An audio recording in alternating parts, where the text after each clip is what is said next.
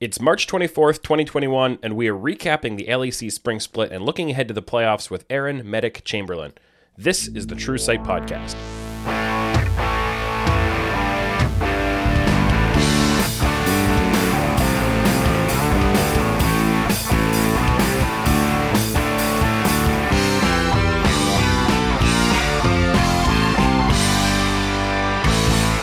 Welcome to the True Sight Podcast by Oracle's Elixir, your source for in-depth analytical coverage of professional League of Legends and the rest of the esports world. I'm Tim Magic Sevenhusen, and joining me today, all the way from Berlin, is LEC play-by-play caster Aaron Medic Chamberlain. Medic, welcome to the show. Thank you very much for having me, Tim. It's great to be here. It's great to have you because Europe is a scene that I followed a lot more in the past. I used to cover LEC and LCS both simultaneously, but over the past couple of years, I've dug a lot more into kind of the whole NA vertical, covering Academy very closely, looking into Amateur, and I've had to give up some of the how close I watch LEC. So the reason I wanted to have you on this show, or one of the reasons, is to use you as kind of my cheat sheet for the LEC playoffs. Tell me what's been going on, because I haven't been able to watch. So I hope you're comfortable being exploited that way.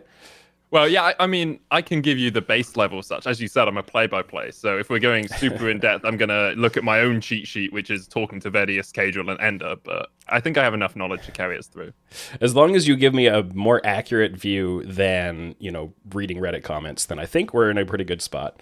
It'd be hard to be less accurate. So why don't we just launch into it then? We've wrapped up. There's been a break between the spring regular season, wrap that up, heading into the postseason. So before we look forward, let's spend a little bit of time looking back.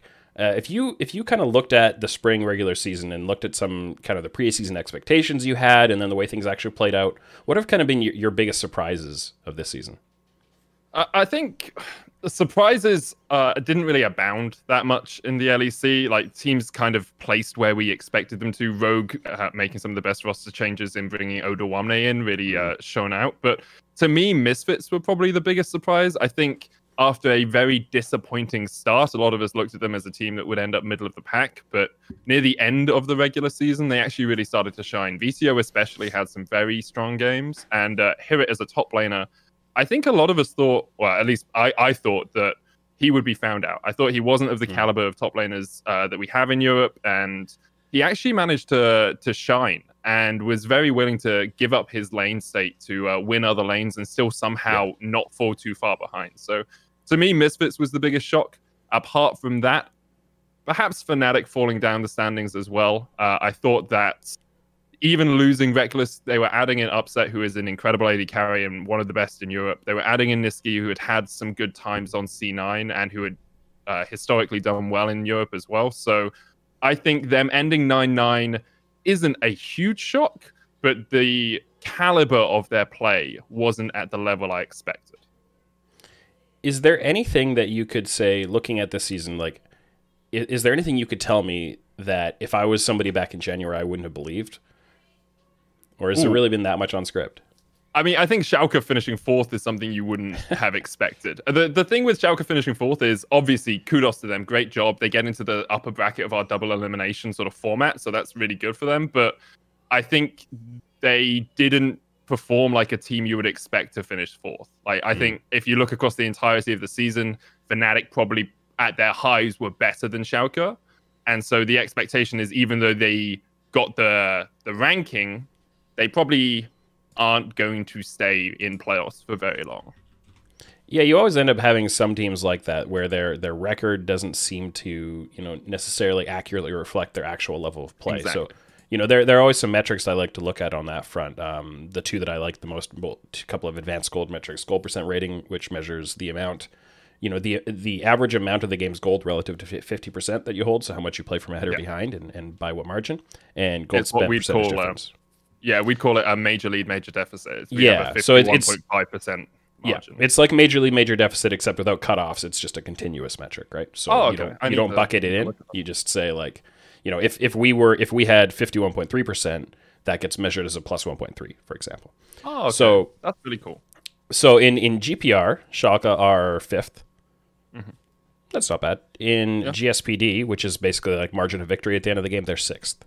So I think you could probably pretty reasonably look at them and say they're probably more of a fifth, sixth team rather than a fourth, but That's what I'd say. I think Schalke performed to the level I expected them to, and the way that tiebreakers work, and the fact they had a good end of the season, bolstered them up a spot or two. Like my expectation was they were going to make playoffs. Whether they did it in fifth or sixth was the question for me. Yeah, but they ended up coming fourth, and then fifth and sixth was what? Misfits and SK. Fnatic and SK. Sorry, Fnatic and SK. Yeah. Okay. And what about at the top end of it? So I think everybody would have come into the season and said, hey, G2, they add Reckless. They're going to, they might be even better than they were before. Did it play out that way? Yes, they are even better than they were before. The first half of the season, so I looked at their stats today. First half of the season, they were a little middling, but they were still a good team. Like they were first or second in the basic metrics that you use to track teams, goal difference, CST, major lead, major deficit, all of that. They were doing better than everyone else they were playing. Second half of the season, they were first in the majority of those statistics. So there was obviously a little bit of a settling period with them. Yeah. And I think if coming into week 8, they had said we need to win every game, they would have won every game. But because they knew that they only had to match Rogue over the last 3 games, I think we saw a couple of happy games from them with a Rumble mid and a Rek'Sai jungle. And then when they needed to win, yeah, exactly. Classic G2. When they needed to win, they did. I think G2, it's difficult to say they are a better version of the G2 we saw in 2019 and 2020. Mm-hmm. But if they continue their trajectory and if they continue improving the small things that seem to lack, I think they definitely could be by the time we get around to MSI, Summer, or Worlds.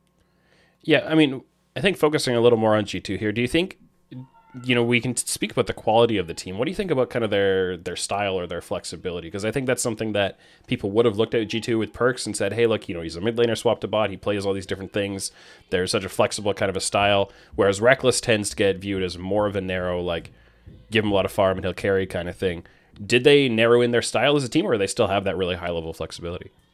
I think because they have flexibility in so many roles, they haven't had to narrow their style. Like when you have 5 different players on the team who on a day can carry the team to victory, their idea that because Perkz could play mid laners in the bot lane, or because Pyke could be flexed to 5 different roles, G2 were more adaptable and more flexible in 2019 is a little bit spurious. You have to remember as well, Reckless was the first AD carry to start playing Janna in LEC. It didn't work, but he did it. He played Syndra, he played Garen, Yuumi bot lane. Like, the guy isn't averse to experimentation. And there was a question, as you say, like, would he fit the mold that G2 was? Like, he is an incredible weapon, but did they need to remold him? And they haven't really had to, because you've got Wunder who can play split push, or who can play tank, or who can play a typical bruiser in the top lane. You've got Jankos, who's now really shining on carry junglers, and the team seems to be adapting really well into him playing carry junglers. You've got Caps, who can literally play every champion in the game in mid lane.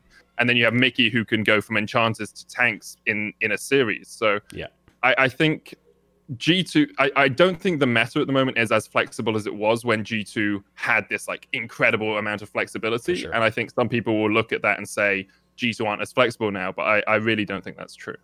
Yeah, you don't have, everybody playing Syndra and Yasuo on the bot lane anymore. Exactly, right. The game, but that's the game itself, right? That's the way the meta has gone, not the team. Yeah. I think Reckless is an interesting one to try to peg that way, because, I had Tolkien from Fnatic on the show a few weeks ago, and kind of shared the take that I thought Reckless was able to play with or without resources and fairly flexible. He said, no, I think Reckless always, wants to get all the resources. And you have people who view him in so many different ways. And I think it's because Reckless has had so much depth and length to his career that you can form an opinion of him at a certain time, but the next season it might be different. And the season after that, I think he molds himself quite a lot depending on where he's playing, right? I mean, I definitely agree with you there. I also think wanting to have all the resources and being given all the resources by your team are two different things, right? Yeah. Like, let me see if I can quickly grab up some stats here, because we do have I know, right? We have a database of this. Like, so Reckless is getting currently 24% of his team's gold on average, which is the highest of all, second highest of all AD carries in the league, right? But that doesn't mean that he is being deliberately funneled that gold. Right. What G2 are really good at doing is making sure that everyone on the team is getting a huge amount of gold, because they're out CSing and they're going into the enemy jungle and they're getting all of these objectives, right? Like, Caps is falling behind a little bit. He's only got 22.5% of his gold, but he's still in the top 5. Like, Yeah. Just because Rekkles is a resource sink doesn't mean that the rest of G2 are falling behind because he is getting those resources. Well, and I think especially, highly flexible teams that are capable of playing 3 lanes at once. I think that, there are certain teams that will play 1 or 2 lanes at a time in the mid game, right? They'll have a main group in the mid lane and then one person on the side lane, and they'll kind of cover them and then catch the other lane as they need to. And other teams are more likely to play all 3 lanes at once, whether it's a straight up 1-3-1 or something a little more subtle than that. But when you play kind of the more towards the 1-3-1 style, and you have your bot laner in the mid lane just clearing every wave with, he even did play Sivir this split, but it doesn't have to be Sivir. Then they end up getting a lot of CS, and the side laners end up getting a little more as well. The type of style your team plays with their mid game macro will change how your CS and how your gold gets distributed, right? So, definitely. I think just a addendum point to that is, someone was talking to Mickey about how Rekkles gets so many stacks on Senna, right? And obviously stacks on Senna equal gold as well. You get like 8 gold each time you get one, but the team deliberately holds waves so that even if he's like not getting the CS, he's getting the stacks, or they will deliberately delay a jungle camp by 10 seconds so he's in range so he can get these stacks. And that's not just something they do for Rekkles. That's something they do for every player on the team when they need it. So as much as, yes, Rekkles does get a lot of resources, I think G2 are just very, very good at utilizing every single resource they can on the map. Yeah, and I think Rekkles has definitely shown in his career that even in a meta or on a team where they want to funnel more of the CS into mid or top, he can still serve very well in that role. You called it the Janna. The Kennen that he's played before that didn't need to be farming quite as much. Going to be weak-sided a lot, stuff like that. So, G2 definitely interesting. There are a couple other teams that I think have vied with them. Rogue would be the ones who obviously finished with the same record. Do you think, how much of a candidate are Rogue to kind of take over that number 1 spot with G2? I think Rogue are decisively the second best team in the league. Whether or not they can beat G2 in a best of 5 is still to be seen. I would err on the 70% G2, 30% Rogue. And I think it would have to be an off day for G2. Rogue shored up their weaknesses great. Like, Finn was not the best top laner the league has ever seen. He was serviceable, but he was always going to be a weak point of the map. Whereas Odoamne has this wealth of experience and allows Rogue to play through Inspired, to play through mid, to play through bot lane. Like, he gets the least jungle proximity of anyone in the top lane and has the best CSD. Like, he has 10 CSD with 7% JP, and it's absolutely absurd how well he plays the weak side of the map. And then adding in Trimby as well, I think it's a side grade from Vander, but he has slotted in well with the team. So my expectation is Rogue can take a game off G2, but because the roster doesn't have as much experience together in best of 5s, and because, the last time we really saw a team get to finals and challenge G2 was 2019 summer. Yeah, I'm not sure Rogue are quite there yet. Yeah, well, let's talk about the 2 players you mentioned, because I think those are the ones that everybody kind of wants to talk about as the new additions to the team. So on Odoamne front, I can't even say his name right now. With Alphari coming out of the league and going to NA, and I think a lot of people looked at him as, you might debate whether he's the best overall top laner, but definitely one of the most skilled and really, really strong in lane and those kinds of things. Does Odoamne slot into that top 1 or a top 2 kind of position in the LEC top lane, you think?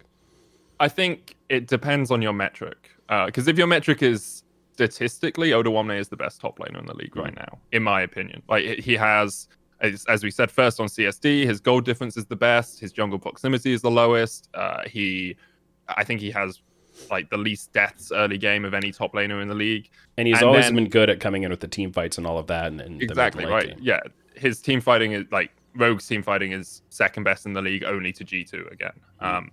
But if you say, is he the most well-rounded top laner? Well, then you have to look at the fact that Rogue don't really play through top lane. They only play weak side top. And Wonder gives you more flexibility, gives you more variability, can bring out a Quinn, can bring out, a Mundo top or an Ivan top or something, and just style on people, right? So I think Odoamne was the best roster move of probably the West in spring, and I can't say worldwide because I don't follow the LCK and LPL well enough, but in all honesty, the amount that Odoamne has leveled up Rogue is astonishing to me. And on the Trimby front, then, Is he a rookie of the split front runner, or do you think somebody else has been a little more ahead of him in that game? Do you want me to talk about rookie of the split holistically, or should we just talk about Sure. Trimby himself?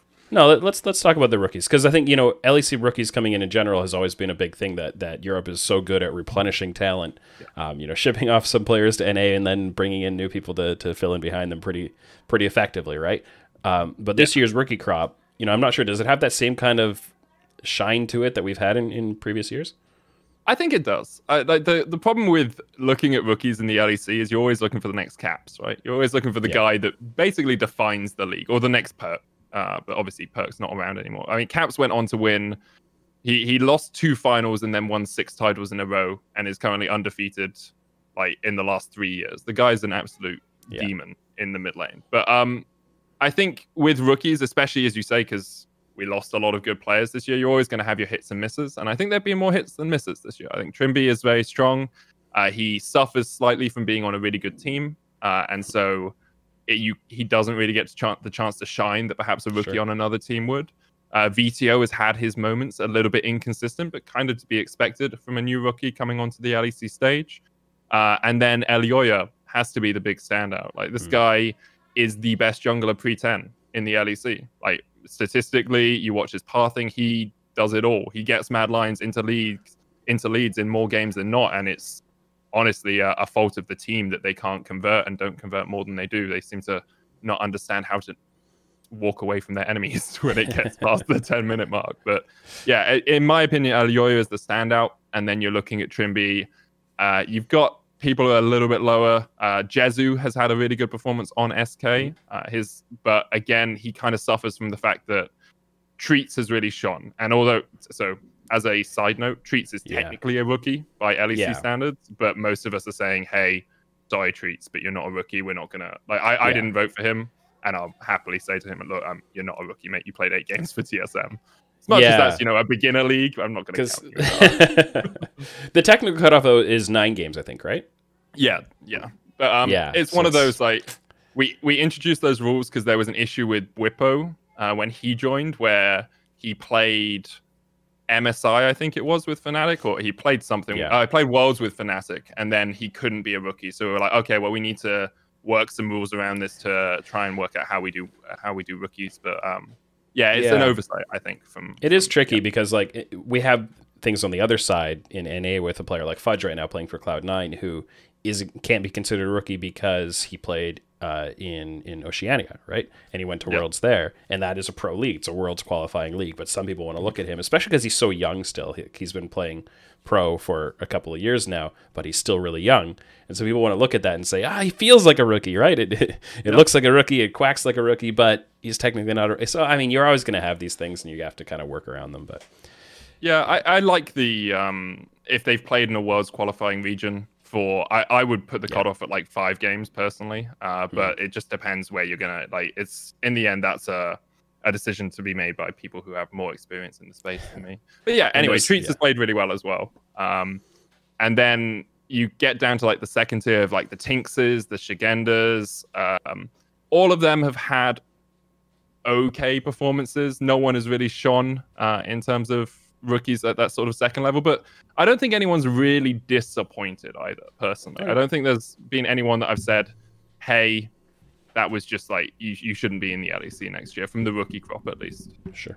Do you think this batch of rookies has held up to previous years? So I think when you look at it, the issue is you always have a couple of years on the rest of the rookies, right? Because if you looked at, I think it was 2019 when Humanoid, Abadage, and one other player joined. I can't remember who it was, but there was like there were 3 new rookie mid laners. I can't remember who Larson. It was Larson. Right? If you looked at that year, Humanoid really shone in year 1, and then Abadage had a really good summer last year. Larson has consistently grown and is now second only to Caps in the mid lane. So that rookie crop looks really good now, but actually in 2019, only one of them looked that good. I think we have 2 or 3 players that I'm really going to have my eye on for summer. Elioya, VTO, probably Jezu as well, because I think he could really shine. And then you have the players who are like, hey, you're middling, maybe you'll start to show up. I think Trimby has improved over the course of the season, but hasn't really challenged like the Hylissang or the Mickey or the Kaisers of the LEC yet. I think it was Nemesis, the other player you're fishing Nemesis. for, right? Nemesis, yeah. Shout out to Twitch chat on that one.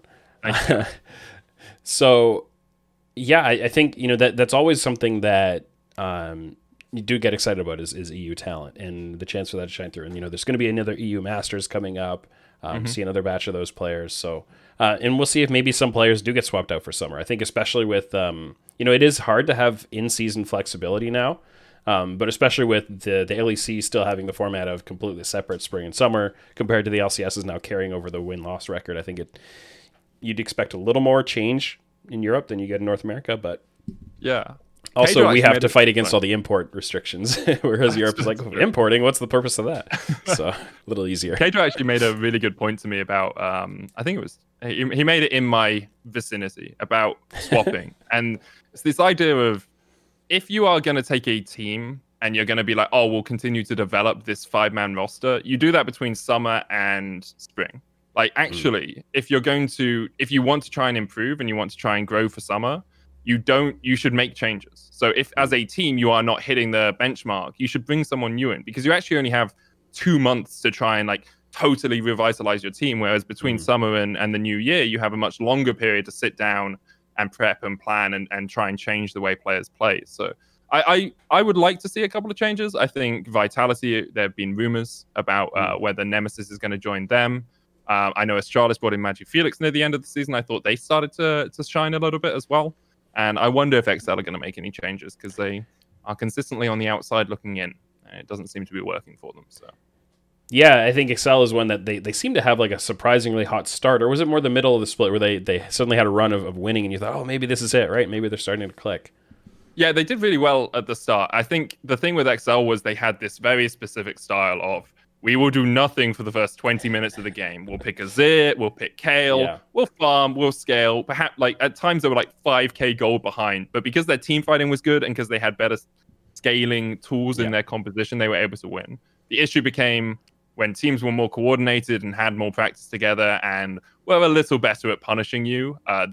They never really adapted their style. They tried it for 1 week, didn't work, and then they went back to scaling, and teams were just better than them because Patrick couldn't just solo carry the team through games. Well, and I think, it's always been true in League, and especially over the past few years, that picking scaling comps is the easiest way to win the next game in front of you, right? But it's not the best way to improve and to become the better team. I tend to look at it as kind of like a degree of difficulty multiplier, like in like ski jumping or stuff like that, or diving or whatever. When they're judging a dive or a trick, they'll say, here's the degree of difficulty score. Now we say the execution, we multiply those together, and obviously a higher degree of difficulty has a potential to have a much higher score, but it's more difficult. Drafting a more difficult to execute comp that involves more early game proactivity or a trickier kind of macro setup and maybe split pushing or whatever it's going to be, that's always going to be a way that you can lose some games because you didn't execute it well enough. But if you rely on winning with scaling in team fights and you come up against a team that's just better than you, it's not going to pan out. And there are teams, I think Dignitas has been a team like that in NA, who've done quite a bit of that this year. And you also get it when you go international and you have teams domestically who looked very good domestically, and they did it with a lot of late game team fighting.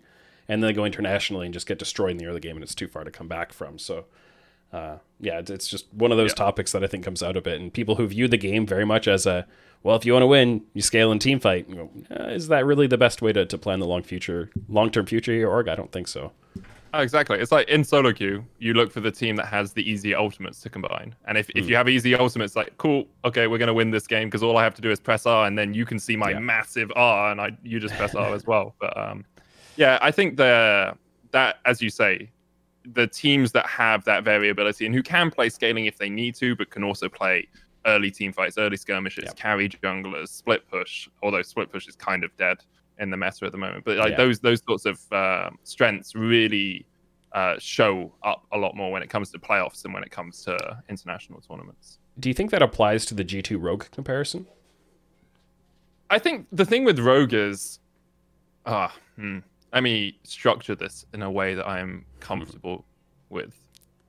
So yes, I think that because we haven't seen Rogue have to explore and adapt as much as we've seen G2 do it, you are always going to rate G2 higher than Rogue. And because we haven't seen them in a best of five really get knocked down in game one with a specific style and then bring something totally out of the bag on in game two, I have a lot more faith in G2 because I've seen them do that. I've seen them, fall behind to SKT and come back. I've seen them fall behind to Fnatic and come back.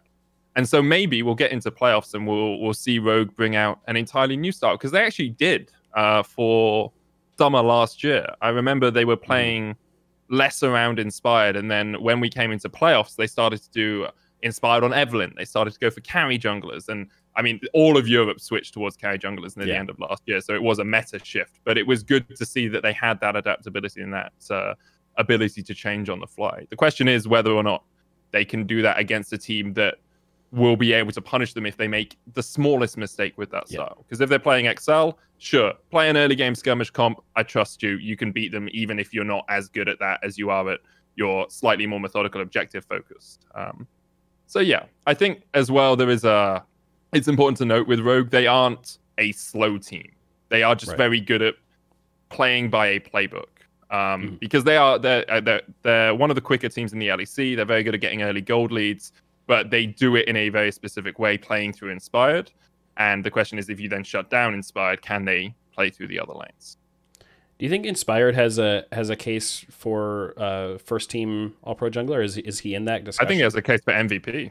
Really? Honestly, but I think he is the best jungler in the league at the moment in the way that he paths and the way that he plays. I think that the impact he has for Rogue and the amount of advantages he gets them is very strong. And I think there are a few people I would put on my MVP list. And the thing always is with MVP that it becomes more of a slightly subjective viewpoint because I have Treats on there as well because I think he had a huge impact for SK, and when Treats was on form, SK would win.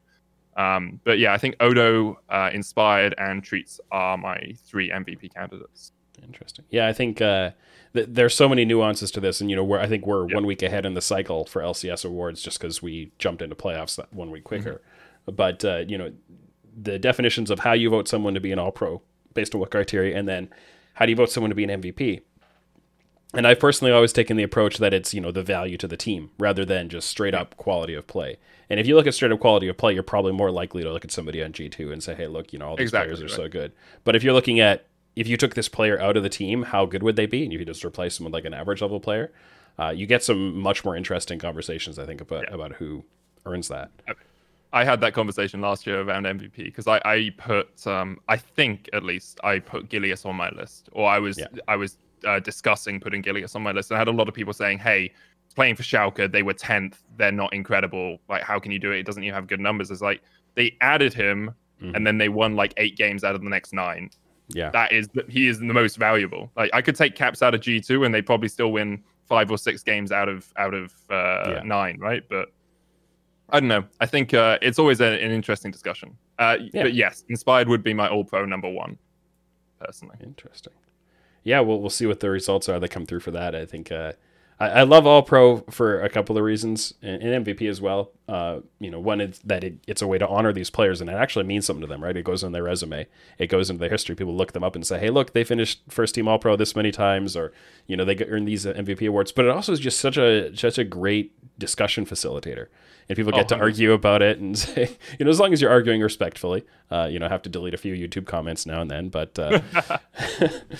but as long as you're having these discussions in good faith, I think it's just so much fun to talk about how you define them and what your criteria are and just to celebrate it. It's also something that is focused on the strong performers and celebrating those rather than ripping on people who make mistakes all the time, which is I try to direct my own coverage more towards the positive and celebratory side. So I think it's another reason why I like it.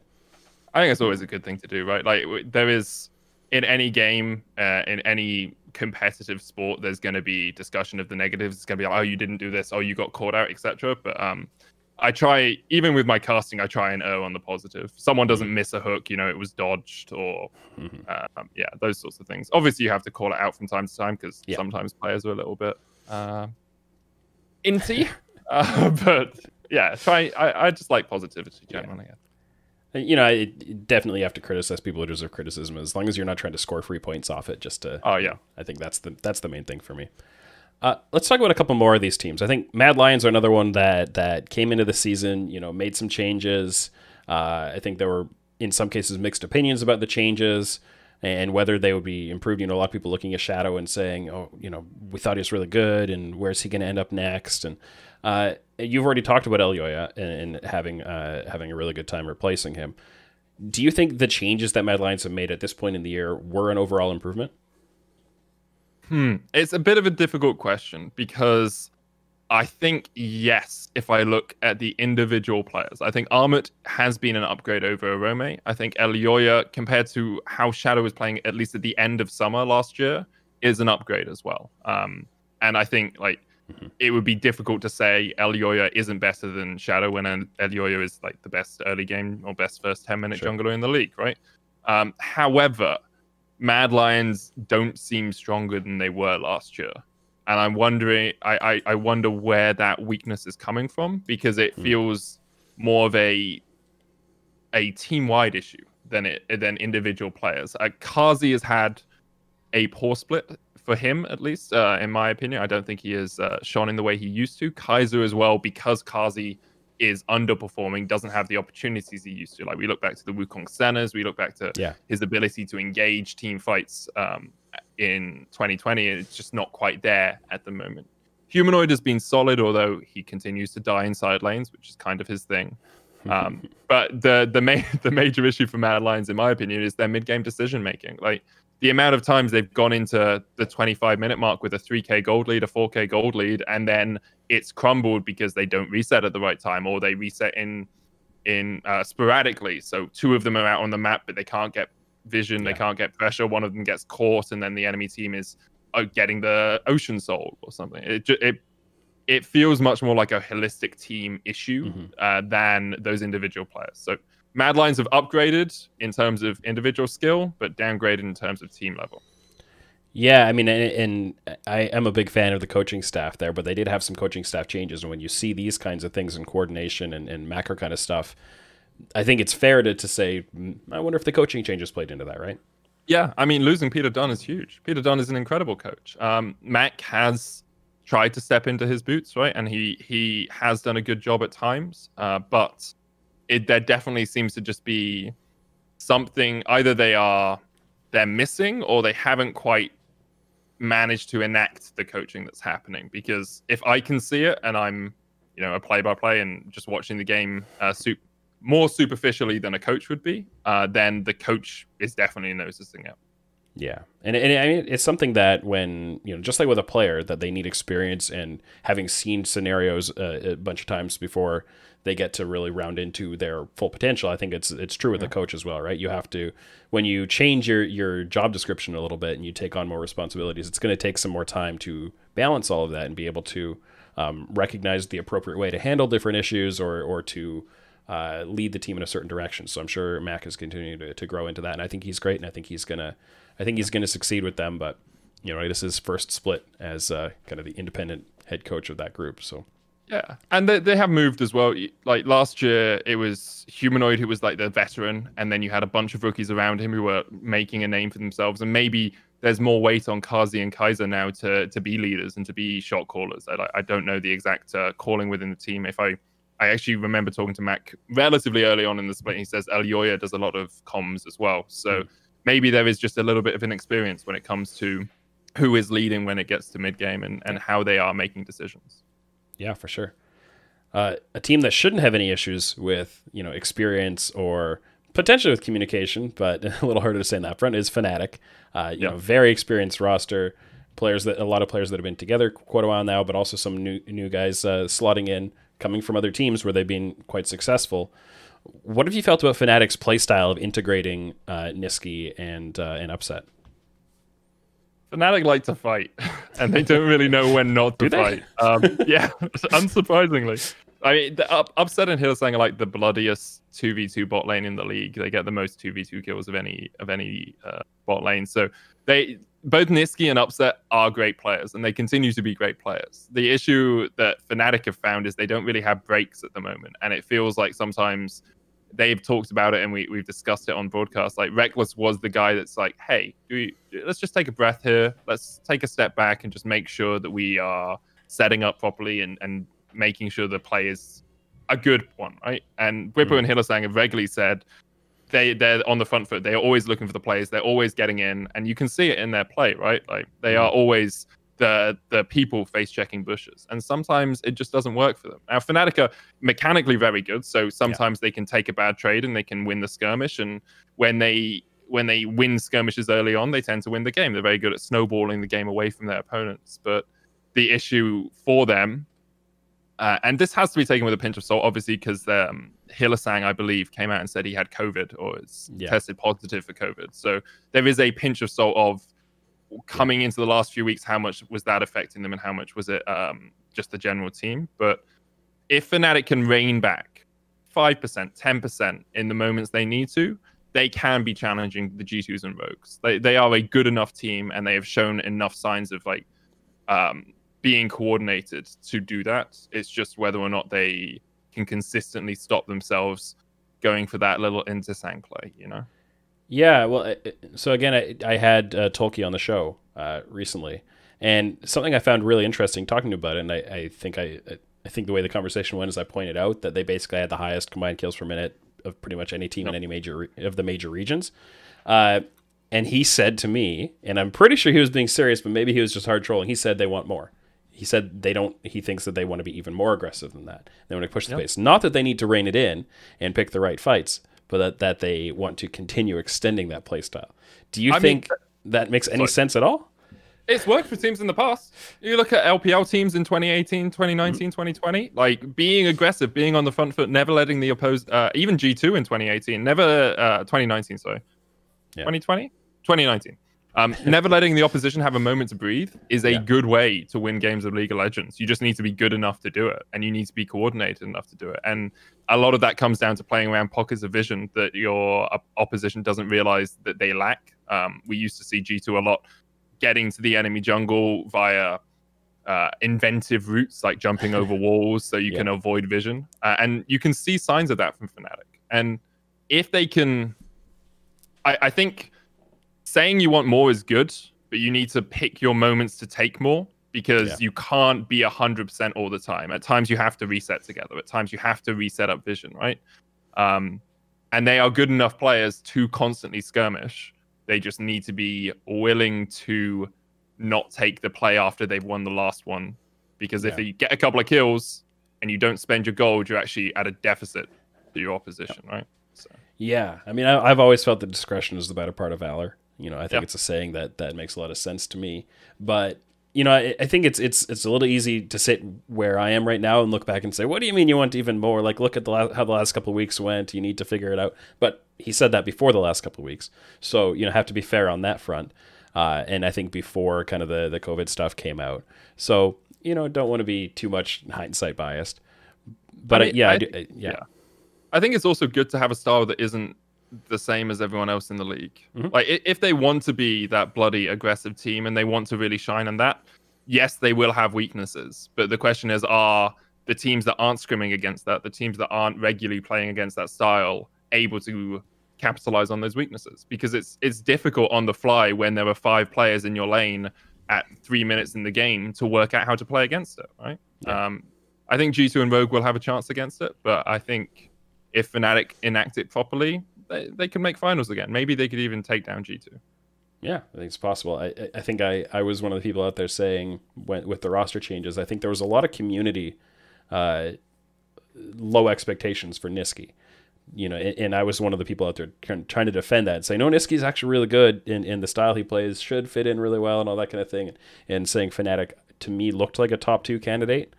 They haven't looked like it so far, I'd say. So, you know, it seems like I've been a little off base on that. But yeah, I agree. I think they definitely have the quality to contest those guys. And I think if everything clicks for Fnatic, beating Rogue should definitely be within reach, right?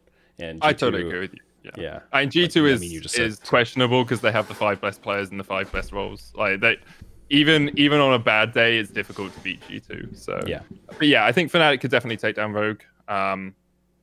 The worry would be they overstep once and then Rogue suffocate them, because that's what Rogue is really good at doing. Right. So yeah, and I mean potentially Mad Lions could be an interesting opponent too. That when you play that kind of high aggression style, it is high variance, right? You can have, it means you can beat anyone, but it also means you can just have a total dumpster of a game, or a series.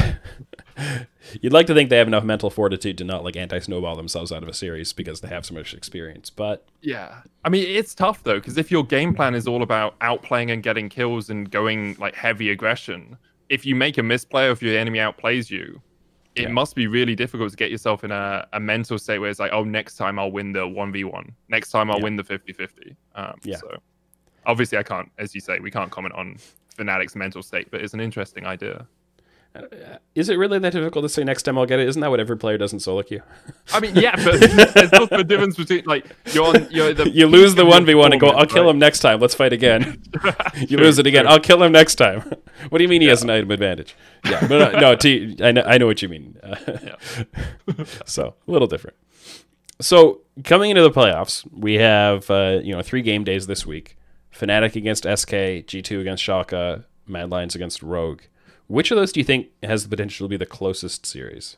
Mad versus Rogue would, on the surface, seem like it. I like the question closest, because none of them are going to be close, but one of them will definitely metrically be closer than the others. I think Mad Rogue is the only one really I see the underdogs with a chance of a win, not even of a series win, just of a game win. I think Mad Lions could possibly take a game off Rogue if they snowball, if Kazi performs better than he did in the regular season. But my expectation is 3-3-0s this weekend. I think we're going to have a pretty quick week of the LEC.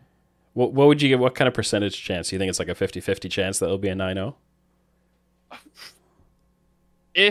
So on the proviso, on the proviso that Fnatic is not suffering any consequences of COVID, and they come back at their level, I would go 70-30 9-0.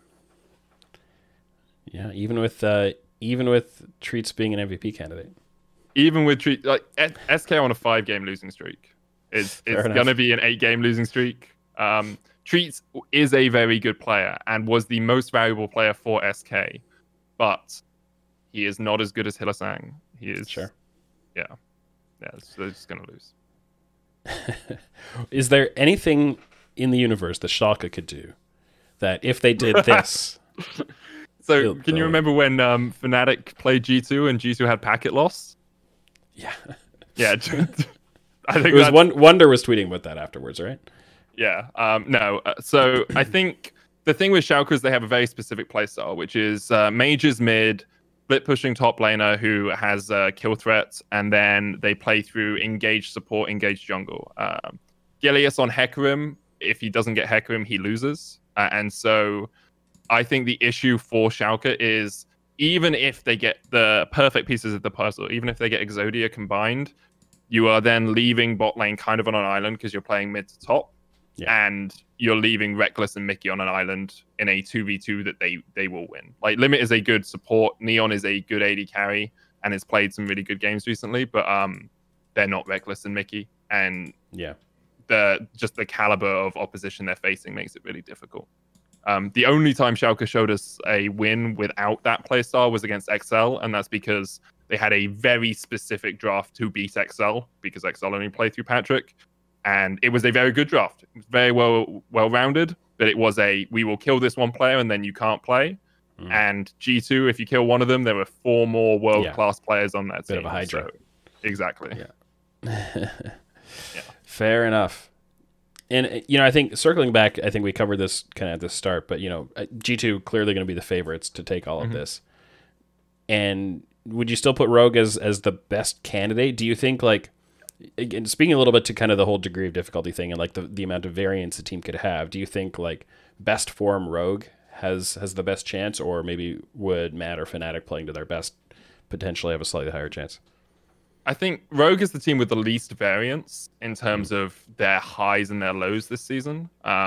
When they lose, it hasn't it's tended to be the other team playing better rather than them lowering their quality. I think historically, I have to put Fnatic up there just because historically Fnatic in playoffs is a different beast and they continue to level up and they continue to grow, but they have lost Reckless. And so I would say Rogue are the only team I could see pushing G2 to 5 games, and it would be a small chance that they could win. But I like 10 to 15% they could win, 30% that they could push G2 to all 5 games.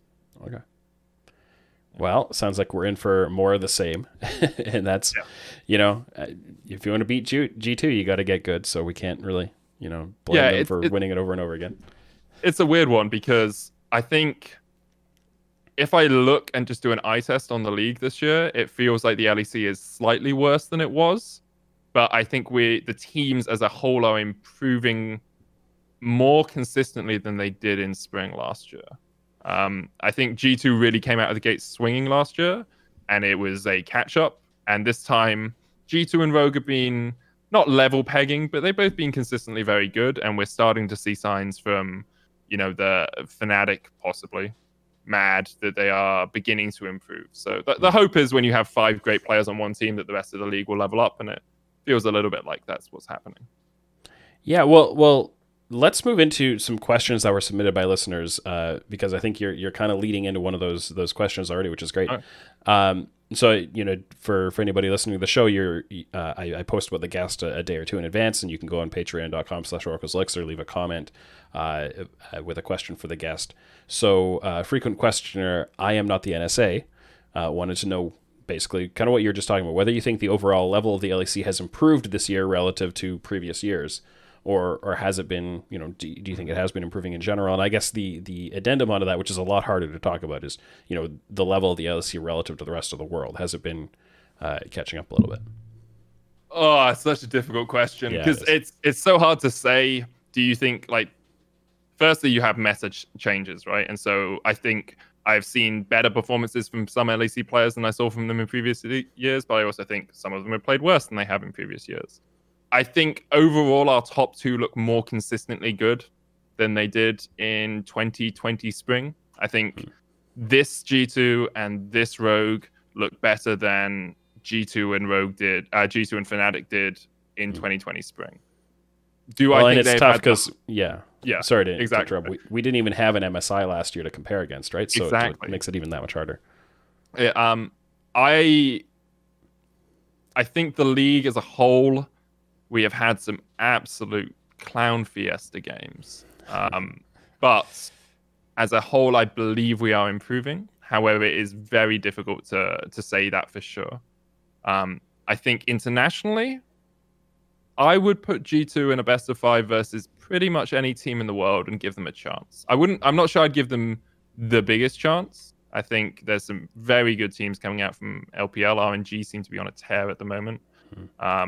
I think Damwon are always going to look good, and I haven't watched a huge amount of LCK recently, but they seem to be continuing their run of form from last year. But I don't think... I mean, I didn't think last year we'd get 3-0'd in the games either, but I would give LEC a chance internationally. It's difficult, and we'll see at MSI, maybe we get absolutely rolled over, but I don't think our region is as bad as some people seem to be making out that it is. Yeah, I mean, I haven't been following LPL LCK much this split. Going into MSI, I'll definitely do a lot of review and get a read on them. But my general impression has been that I don't think you could look at those leagues either and say, these teams are comparable to what we got out of the top end of them. Exactly. You couldn't confidently put them far ahead. So I think it all depends how you look at it. Maybe we're just reviewing with a certain level of expectations in mind. Maybe we're remembering the level of play at Worlds, and it's a little unfair to layer that onto a spring performance where, and the meta changes and all that kind of stuff. The issue is I could tune into a low tier game of the LCS and say this league is awful, right? Or I could tune into C9 having a bad day and be like, this is the best team you guys have got? Come on. And so because I can't follow these leagues, I can't watch every single game, and I don't have notes, and I don't write my thoughts on each team. It's more of a casual viewing anyway. It becomes very difficult to judge exactly where I would stack rank teams. Yeah, so we'll see how I'm so glad we get to have MSI. Fingers crossed, knock on great. wood. Let's make sure it actually still happens. I mean, we've got volcanoes going off. We've got COVID. The world is trying to stop it, but I think it's going to happen, and I'm excited. So looking forward to that to see whether, when we get a much better actual answer to this question. Another question from Chase Schweitzer, who wanted to know about any moments from your casting career that have been kind of the biggest highlights or that still stick with you to this day. Yeah, I have. People ask me this quite a bit, and I have one cast that I remember that it's the best cast I've ever done in my life. Fnatic versus G2, Game 3 of the 2019 Athens Summer Finals. Being the reason I started casting was because I wanted to share my passion with other people, and with being in an arena with 7,000 screaming fans and just listening to that, and having a 5-game series in a final, it was such an incredible experience. I loved it. I miss fans a lot. You guys need to come back soon. It's sad. Well, yeah, and even with games happening in person at MSI, the players are going to be there. There aren't going to be the fans there yet. I don't know. I assume the casters are going to be casting remotely as well, but don't know yet. I haven't got that confirmed, but historically we've cast from one of the big studios rather than from Iceland. Yeah, it's much easier logistically, and of course with COVID, that much more important. So, hopefully we can get back to that before too long.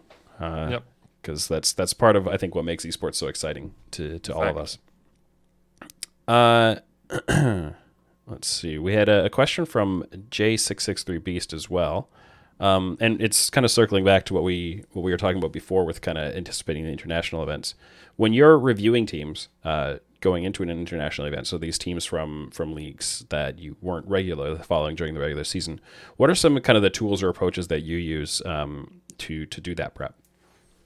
Okay, so depending on the event, we have a stats team that will give us usually 5 to 6 page long documents that review the format of the league, the basics of the team, some of the statistical standouts or champion standouts for each team. Alongside that, I'll do my own research, usually play-by-play stuff. So nationality, age, what teams has he played for before? Has he been to international have they been to international competitions before?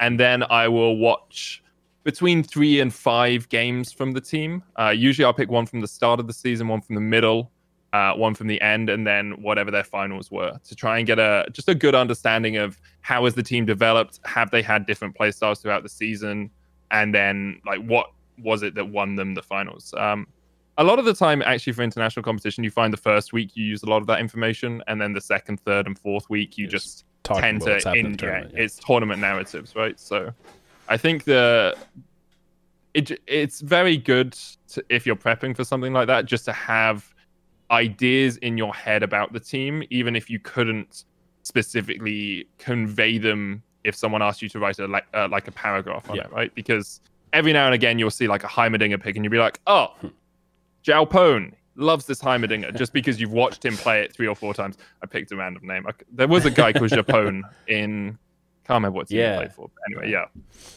But yeah, just having those things in your head really helps. So. Do you spend much time speaking to people who kind of are embedded in those different regions and kind of gaining their thoughts, or do you try to focus a little bit more on kind of having your own independent thoughts and not having your opinions come from somebody else? Usually what I'll do is the stats team sometimes talks to casters from that region, and they'll have a blurb from the casters. Then I'll watch the games and I'll reach out either to casters from the region with my thoughts, being like, I think they do this. Do you agree? Validate me. Yeah. or invalidate pretty me. much, right? Or I'll reach out to coaches from the team and be like, hey, I know this guy's new to the stage. What is there anything you want to tell us about this team so we can share your narrative, so we can help you reach fans? And that's actually really helpful because they'll give you insight that you wouldn't usually have. So it's oh, he's a rookie, but he actually played 7 years in amateur leagues and then has been a shot caller for every team he's ever been on. Stuff like that really gives you that bit of extra bonus salt, a little bit of seasoning. Yeah, for sure.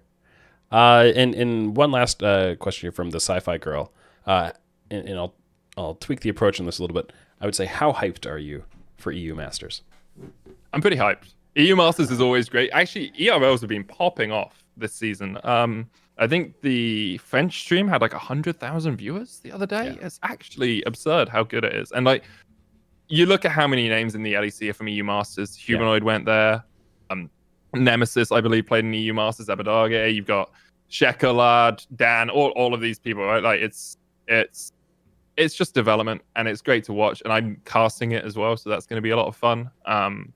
And I'm always hyped to watch the next great thing come. Maybe we'll see Caps, and new Caps rise up once again.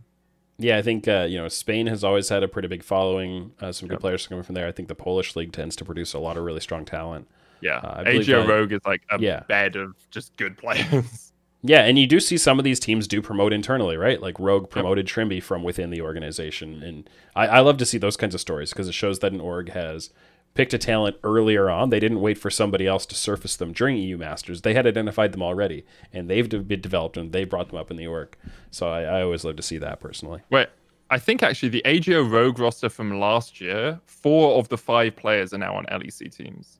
Yeah. Shigenda, Shekelard, Zanzara, and Trimby were all on that team, and then they've all gone to LEC teams. So yeah, and if you're the team who produced that roster, you get to pick the one you want to keep. Exactly. And depending on the contract you signed with them, you might be able to make a little bit of money selling them, or maybe not. I don't know. That's more of an NA thing, but